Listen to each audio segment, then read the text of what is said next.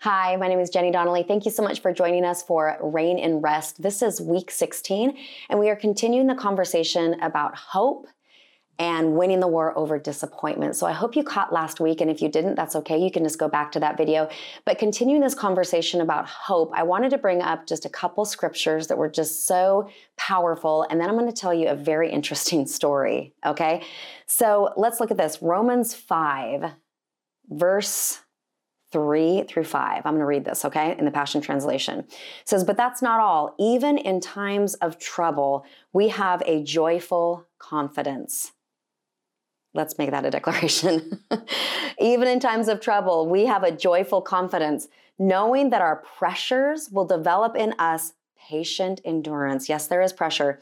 And patient endurance will refine our character, and proven character leads us back to hope. And this is so powerful right here. And this hope is not a disappointing fantasy, because we can now experience the endless love of God cascading into our hearts through the Holy Spirit who lives in us. I want to read that one little piece right there. This hope is not a disappointing fantasy, because we can now experience the endless love of God. Even in our tribulation, even in our pressures, even in our adversity, there is a love that is endless. And I believe that we can look at every situation from a negative, or we can go, wait a minute, God, wait a minute. There is an endless love here, and there is still hope in my situation. I'm going to tell you a story, and then I'll share that second verse with you. So shout out to Oceans Church in Southern California in Orange County. I was listening to one of their messages from a recent conference that they had. My daughter sent me this message because it impacted her so much. And the gentleman that was preaching, he was sharing a story. Maybe you've heard this before. I had not heard this, but it kind of blew my mind. So I'm going to share it with you. But I believe he said it was in the 50s that there was a study done by a man, and he just thought, wow, I wonder how long rats can swim in a bucket of dirty water. Who knows what got him inspired to even do this? I mean, I don't know, but you got to hear what happens. So across the board, he tests all these rats in dirty water. Can they swim for how much time? And across the board, on average, it was 15 minutes for every single one of these rats.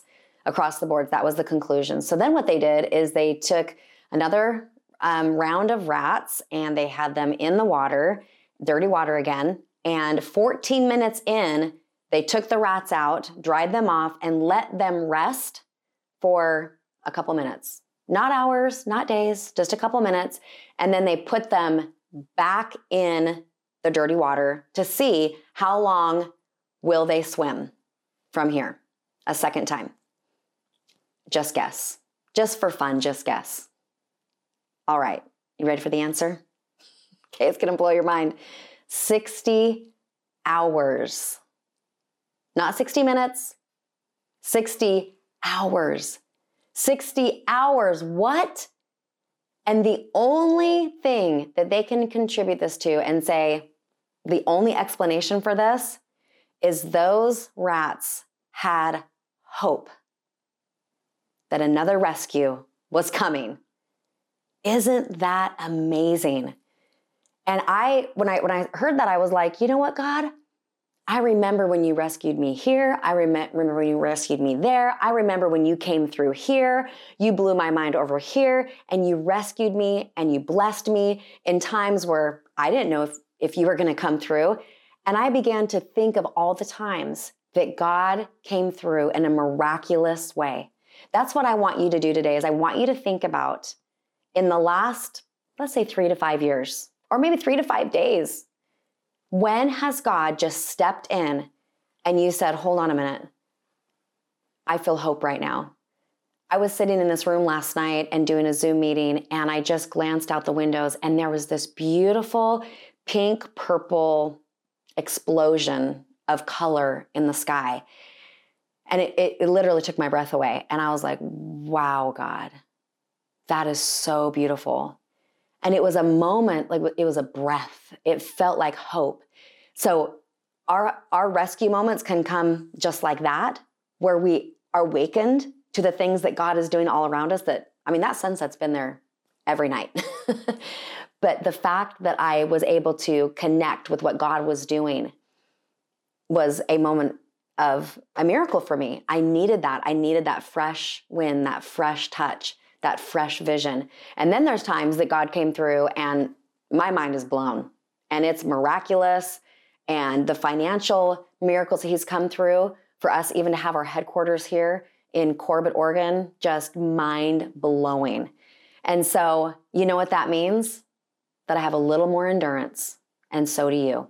We have more endurance because we've been rescued before. And I want to read to you this other scripture that just made me think about this.